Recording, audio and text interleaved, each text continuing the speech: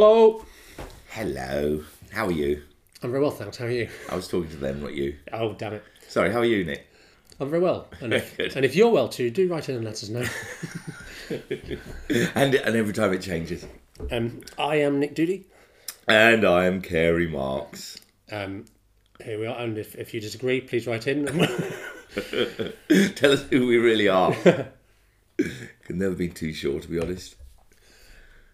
So it's a week since we did the last podcast. Yep. It's fair to say I am not as drunk.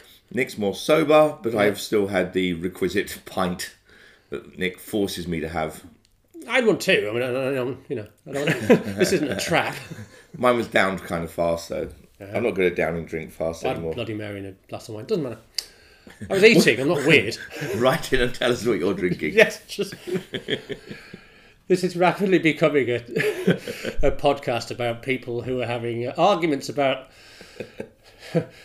hot topics at different amounts of inebriation. Yes, this is also how we negate our responsibility for the podcast. Exactly. By the way, I've had a drink. Yeah. In my defence. So, yeah. Yeah, we thought we would have a little talk about an interview that we've both seen. Yeah.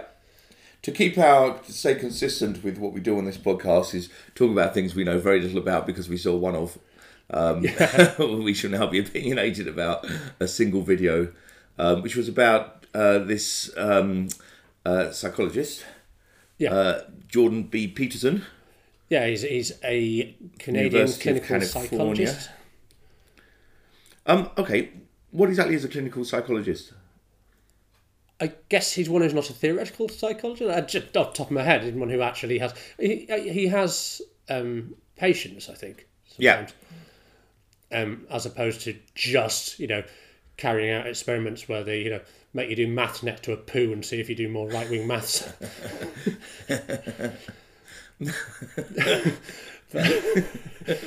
First of all, I don't know what right-wing maths is. Secondly, I can believe the poo would influence it, even without knowing what it is. Anyway, he did an interview on... He's got a book out. Yeah, because it was...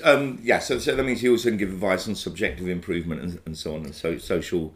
I know... Yeah, and he did a quite famous course called self-authoring, which is about sort of organising your life and planning your future and stuff like that. And right.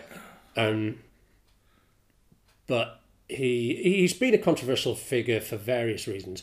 I do have a hesitation with statistics and analysis being used not just to understand a thing, but also to advise how people should behave, bearing all that in mind. But there's a slight reservation, but still. Yeah, well, it sort of sides edges into self-help a bit. Yes, it does. Yeah. So I agree with you, and I also... And I'm suspicious of all self-help because I tried helping myself once and it wasn't good. You're not the person doing it. How is it self-help if you're getting it from someone else's book? I write my own self-help book and then play that. Yeah. Or leave it unread on the shelf. Write your own book, of course. You should just get some blank pages and a pen. Yeah, there should be a name for that. Anyway, he's got this book coming out. Called something like 12 Rules for Life, How to Avoid Chaos, something like that. Okay. A better podcast would have the exact title of his book. Oh, hell with those kind of podcasts. Yeah, but he's doing the rounds at the moment, and he's over in Europe, and I know he was, I think it was in Sweden and Holland, and at this point he was obviously in London. He did a British tour whilst he was here. Did he? Yes, whilst he was around. Well, he and appeared on Channel 4 News. Yes, which is the interview that we've both seen. And he was interviewed by Cathy Newman, and it's had quite a lot of reaction online. Yeah, and fallout. There's been the Channel 4 are claiming that she's had threats. I don't know if claiming is the right word. I think she had definitely. The one that's been named in a few articles is someone saying that they know where she lives, but it might just be a friend of hers. Yeah, that could just be like the property pages of the Evening Standard. And it's lovely. There's people calling her a bitch. 50 people called her a bitch, I think. I read it was more like 500. Oh, was it? But that was someone in The Guardian saying... That's 500 unoriginal people then, isn't it? Yeah, a quick search revealed at least 500 messages calling her a bitch, which means that someone at The Guardian searched Cathy Newman bitch. Yeah. And got... Which is horrible, but also that if you do that, you don't know what context it was used in. I mean, I assume I'm the going to context. guess it wasn't a pro-Kathy No, but there Newman might be. context. If you're getting those ones, you also get people go. You'll include ones of people saying, "Don't call her a bitch." That's wrong. That is true. But shall we credit Maybe that was journalists? maybe that was most of them, and there was only one person who called her a bitch. Yeah, so one in Richmond, this Kathy Newman's a bitch, and loads of people like, hey, you can't just go around calling Kathy Newman a bitch, and they all got. This was out of something like 50,000 tweets, so we're talking about something like 1%. 1% of reactors thought she was a bitch, which And is also still too much. But just putting it in perspective. She doesn't come across as a bitch. I mean, that's the thing. That's so fucking predictable. No, not watching at all. anything. I think that bitchy about it. No. I don't mean it's predictable from watching this interview. I think it's just predictable when watching an argument that's split roughly, split either along gender lines or along vaguely left-right lines. Just people go berserk, and especially about women tend to just, It was a frustrating interview to watch, though. It was quite cringy at times, and what Kathy Newman does a lot through it, and when I say a lot, I mean a great deal. Is she keeps saying, "So what you're saying is," and then says something completely different to what he's saying, and it's she's extrapolating. Extrapolating. Yeah, that's a word I've just coined. Okay. It's like extrapolation, but where you pollute the original figures and intention. Okay. There's an extrapolation. Do you like it? Yeah. Sounds like straw manning. I don't know. Straw moaning. She's straw moaning a lot. Yeah. There's a lot of moaning goes on with the straw. And at times it's just nuts. I mean, I can't remember word for word the interview because I watched it once through whilst having just got off a plane and so on. But it's equivalent to, at one point he's saying along the lines of we're fairly we have the similar physiology to the lobster, and she's equivalent going, so what you're saying is women are lobsters, and you go, no, I never said that. And you go, so you think all women should be kept in tanks? Like, no, I didn't. And it feels like that kind of extreme. What are you listening to?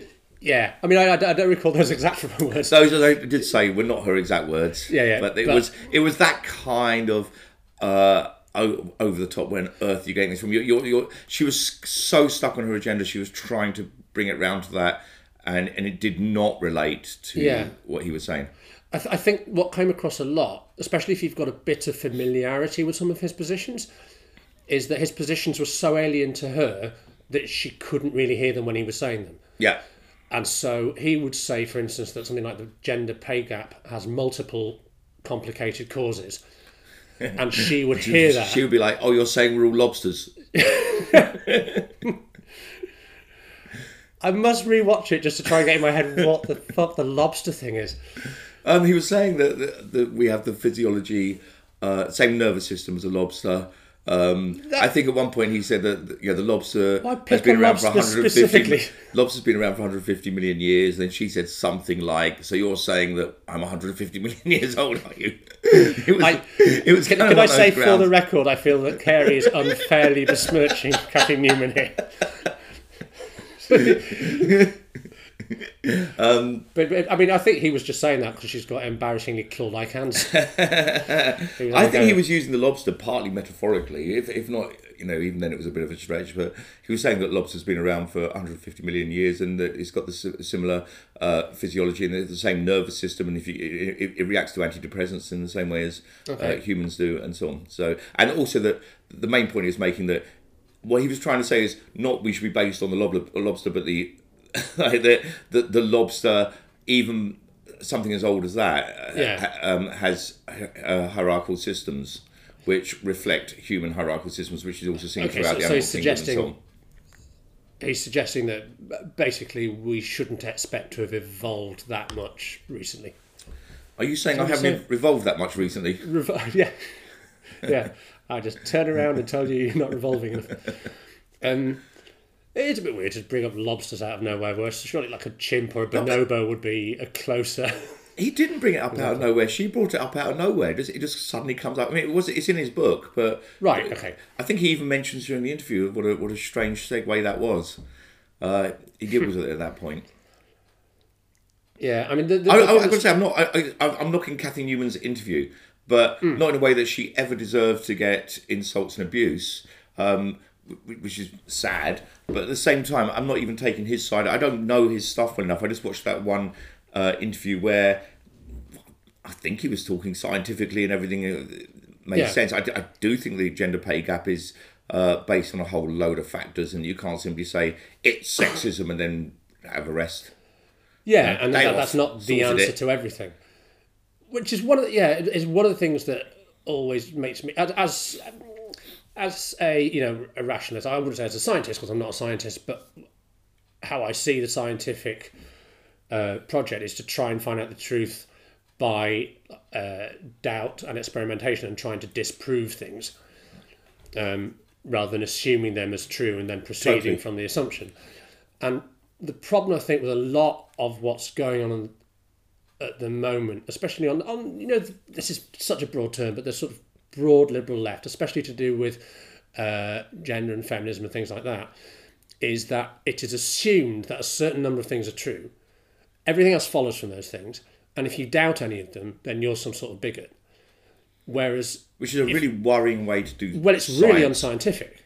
To me, it puts it in line with Christian Science, where there's already a conclusion, and I think scientists have realised that they have to fight against their own bias for a long time. And I don't think we're successful in doing that yet. I think human bias is very strong, but that's where the scientific method has come from: double-blind tests. Exactly. Methods, and also peer reviews, so that people can constantly question stuff, which is actually a really interesting process. That someone will come up with something, there's evidence, but it has to go through a process where lots of people will do, as you're saying, try and disprove it first. But that's what you do. That's what you do with a thesis, right? If you have totally. Some thesis like whatever homeopathy works, or that gravity works on the same mass independent of volume, or something like that. Yeah. You then think, right, what would disprove that? And then you do that thing. But it's also how society works. It's why change doesn't get out of control too fast, and that's why the left wing and the right wing in itself are important, because there has to be a drive for change, and there also has to be a position to slow that down, so that it doesn't, so that every thought doesn't instantly become overexcited, and mass sudden change can be very dangerous. Yeah, that's a weird point when you kind of realise that, isn't it? If you have a bunch of thoughts and you realise that if everybody else thought like you, that would be a disaster. Yeah. Which is an awful realisation to go through on some level, because you just immediately have to value your own opinions far less. It'd be lovely for a week. Just have everyone think like me. Exactly like you. I would like that. Picking arguments about lobsters and revolving all the time. This is hateful. But I agree with you. But there's the problem, is that a lot of the science, I even hesitate calling it a lot of science because I don't agree with it. Anything I don't agree with isn't science. And a lot of it is... And so Peterson gets called an anti-feminist by the newspapers. Yeah. He doesn't call himself an anti-feminist. In fact, he resists that term. Yeah. But on the other hand, is it anti-feminism if you're disagreeing with what's coming out of... or the dogma of feminism, if you're disagreeing with what's coming from gender studies? Does that make you anti-feminist? You might still agree with core values of feminism. Yes, and you might... Although he seems to disagree just in a different way. Sorry, he seems to agree with a lot of the values of feminism, but in quite a different way to Cathy Newman, say. So he is in favour of equality of opportunity, but not necessarily forced equality of outcome. Yeah. And in fact, he thinks that forced equality of outcome is a very, very bad thing. I think we get confused a lot between equality and fairness, and people seem to think they're the same thing. Right. So where we talk about... For example, I know if there's a few people in the room and there's a chocolate cake and I split it up and I give a couple of people smaller pieces, that's unequal.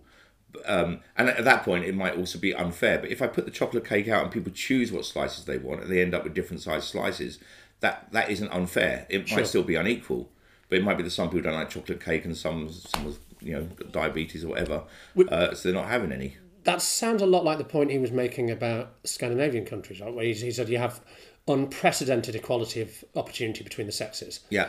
But if you look at the jobs that people go into, they're unusually skewed. Even in Western Europe, that engineering is very male dominated and nursing is very female dominated. I think those are the examples he gave. And I don't know how true that is, but that's a checkable fact. I think the figures are true.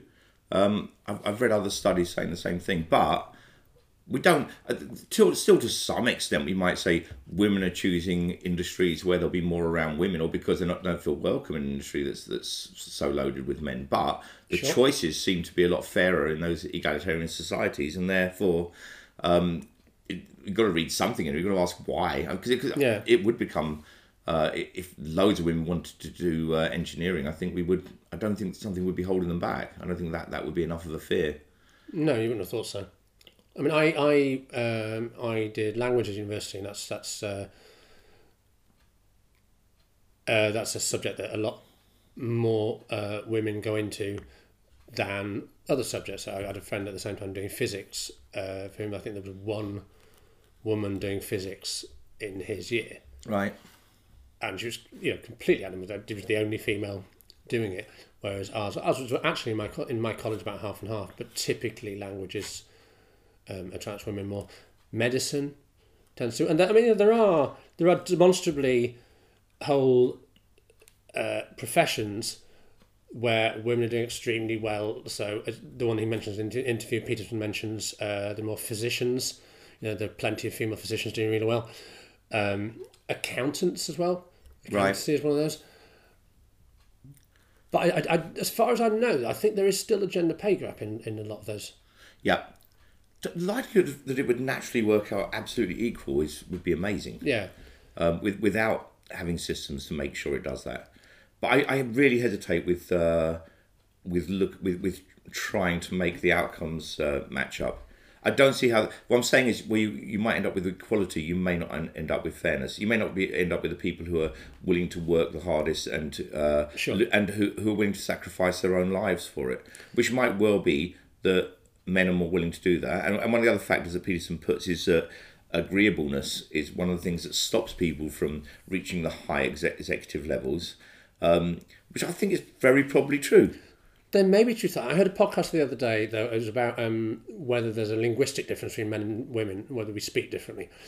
Like, do women tend to, and are they taught to, are they socialised into this? Are they taught to express opinions in a more kind of roundabout way and just, I heard, are you sure? Whereas men are like to be more blunt about I think this. And there seems to be some truth to that. But also... We're more passive, you mean? This professor...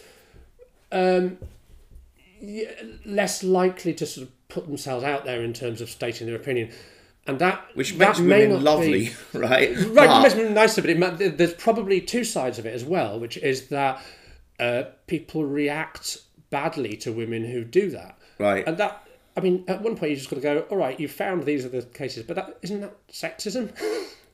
Not if they're reacting the same way to men who are agreeable. But if it's just more of a trait that you're going to find amongst women, I know lots of alpha women and alpha men who I'm quite aware of their alphaness. Yeah, okay. And see that they're some, I think a certain amount of arrogance, a certain amount of self-belief does push the top. People buy into it. Donald Trump being a prime example of what I would see as a great deal of emptiness covered by a tremendous amount of self-belief and arrogance. And non-agreeableness. Yeah, he's not at all agreeable. But there's a professor of linguistics, I think Oxford professor of linguistics, I can't remember her name, who said, and then you have what we sometimes call the competence agreeableness problem, which was that the more competent a woman is seen to be, the less agreeable she is also perceived as being. But that might be that that she actually is less agreeable. Yeah. Or that the fact that it may be that A causes B or B causes A, but it may be that A and B are both caused by Z. And right. Z might be that if you are really pushy in your career and you're getting on, A, people will think you're more competent, but B, they'll find you more pushy and less agreeable. Right. Yeah. That strikes me as quite conceivable anyway. I'm sure that also agreeableness is very useful in certain industries and not necessarily in others. Yeah. If you're a top level banker or whatever, being pushy and getting your way might be very helpful, but not necessarily where your business is people, and that's the main currency is keeping customers happy. So I don't know. I think I'm quite agreeable. I don't think that's really helped me in my business. I see a lot of people who go through this No, business fast who are just aggressive at marketing and self-belief. It probably helps in some bits of the business and not in the business part of the business. I don't know. I think being non-agreeable would actually help more. We've talked before about aligning yourself with being a anti-feminist or a feminist or a conservative or a liberal. And Taking a tribe. Yeah, making it where we started with the podcast is that by declaring a tribe, you're going to get a much bigger following. By being agreeable, Yeah, it's all a bit meh. See, this is why I think. I like agreeable people. I like people who, can Me argue too, but this is to why and you need fro, an but- agent. This is the idea. I mean, for me, the ideal combination is a lovely comedian who's very funny and an absolute shark of an agent. Yeah, every time Who's- someone who's- complains about my agent with anything, I'm just like, good. That's what I'm paying her for. Wow. So you're being disagreeable by proxy. I am, yes. Yeah. I think that's what you need to do. But yeah, I don't know. I think it's. I think our starting point in understanding where we're socialised is to look at where we're not, and I think that's the problem with a lot of what's coming out of gender studies for me is it's ignoring where we are. You know? Which there certainly seems to be a large number or a large percentage of innate characteristics that are in men and women. A recent study that I just read today actually showed that, and this has been known with primates, but not. This one was done with primates in the wild, and it's found that chimpanzees actually play with dolls. They raise sticks. This is great. Female chimpanzees they carry sticks around with them, and they look after them like babies. Is that because they've done? Not all of them, but there's certainly a large number of them, and the males don't. They've done that class at school to see how long they can look after a stick. Yeah. It's funny. They call it Mr. Stick. Little baby stick. Chimp. And then when they try and dress it and stuff, they wouldn't get a dress, so they're stupid. Probably feed their stick a banana. Teach their stick to climb a tree. Play a game when a massive stick is captured and taken to New York and runs amok. But that comes from somewhere. If primates in the wild are behaving like that, Yeah. then there has to be something innate that causes that. So Yes, but people don't deny suggest that and say it's it's socialisation. patriarchy that's... Yeah. Or rather, they probably do. But you can argue that animals often do have a patriarchy or a matriarchy, and none of us go, well, if they just adjusted their rules. But that And I'm sure the ones at the top aren't very agreeable. I found that if I've you never meet- met an agreeable chimp who was in charge. No, nor have I. So we agree on that. I've met people before, in particular, people who've done sort of Marxist theory, who essentially believe that most differences between people are societal. Most differences between gender roles and things like that are all completely societal, and they're just. And some people go so far as to claim that the physical differences between the sexes, so men being stronger than women is just because it's encouraged to play differently and. Construct. Another study came out a while ago from gender studies showing that men are taller than women because of constructivism. Wow. We're just told to be. And that- We're encouraged. I'd love to see that. Yeah. But that to me is clearly nonsense. And just not true at all. There's an element of it that's working backwards. It's like someone going to watch basketball and saying, "Oh, basketball makes you tall," rather than realising the factors that the Yeah, people choose absolutely. to play basketball. Yeah, that's funny. Yeah, there's an Although interview. I can't prove that basketball doesn't make you tall, of course. I reckon you can. All that I stretching reckon to get there's the a ball. way. That's funny. What was I going to say? Oh yeah, I was looking to Jordan Peterson. I found an interview he did on a Canadian TV show that's worth a look. He's on against a gender studies teacher or professor who claims right out of the gate that there's actually no biological difference between the sexes. Right. And then goes, I can unpack this at great length if we had time, but in the interest of time, I won't. But trust me, I've studied the history of medicine. Not even I am a medic or a physician. I have studied the history of medicine. And just listen to that. And you go, well, I would love you to unpack that because at face value is fucking nonsense. Yeah. That's just not true at all. That's like, have you not heard of chromosomes? Yeah. Or balls? Or... But these are more I think what's going on with Jordan Peterson is more the social issues, though. He shot to fame. I don't know. As I say, I've not seen anything else he's done. I don't want to take any sides on how interesting or useful his studies are, but certainly I thought he was interesting during the Cathy Newman interview. I thought he handled it really well. He didn't, for all the accusations about him, he wasn't being forceful. He was just being quite nice, and I thought reasonably charming under fire. I thought so as well. I thought he was very reasonable. He spoke to her like an adult, and a couple of times I thought, if you weren't aware, so he says agreeableness, and probably would have made his point better if he said a psychological trait known as agreeableness. Yeah, maybe. Because he says, women are more agreeable than men, and that just sounds like women. He is rushing. To be fair, he's rushing to get sentences in, though. Yeah, he's constantly saying, "So you mean you're trying to say that?" But I'm lost. When he says that, though, he says there's a whole load of traits. He says that he was just picking on one, and that sort of became sort of like the one really fast in the interview. But where he shot to fame was over transgender pronouns, and that was also came up in the interview. Is that he is, and this is interesting, is because I don't know the exact terms of the law that was brought out in Canada, but saying that, and I think that is it illegal not to use transgender pronouns for transgender people if they want it or something? I don't understand that. Transgender people haven't all had a big meeting and decided this. This come from universities, and some transgender people want transgender pronouns, and some people want to go further and have and get rid of pronouns altogether. Which really, one school of thought now is that you just keep repeating the person's name.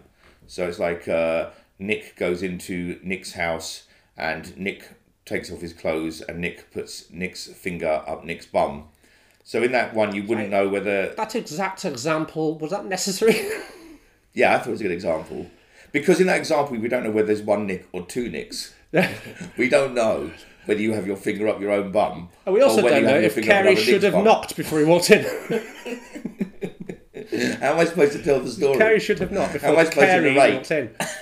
On Nick. It's not a good answer. It gets kind of complicated. No. And also, is my wife's bum really my bum? Listen, I have to rush to do a show. We can't leave this on you fingering your bum. That was an argument about pronouns. Surely that's not what it comes down to. Should we pick this up another time then? Yeah, I mean, we've left out a controversial possessive pronoun, my. Is my bum just a bum on me, or is my wife's bum also my bum because of our very strange wedding vows? I do remember that at your wedding. It was really awkward when that came up. Yeah. The celebrant refused to say it at first. Yeah. Why just her bum, everyone thought? Also, what's with that dress? Bye. But as always, if you have any thoughts or opinions, or there's anything you'd like us to talk about, if you'd like to hear more about Nick's bum, let us know. Yeah, we'll let you know.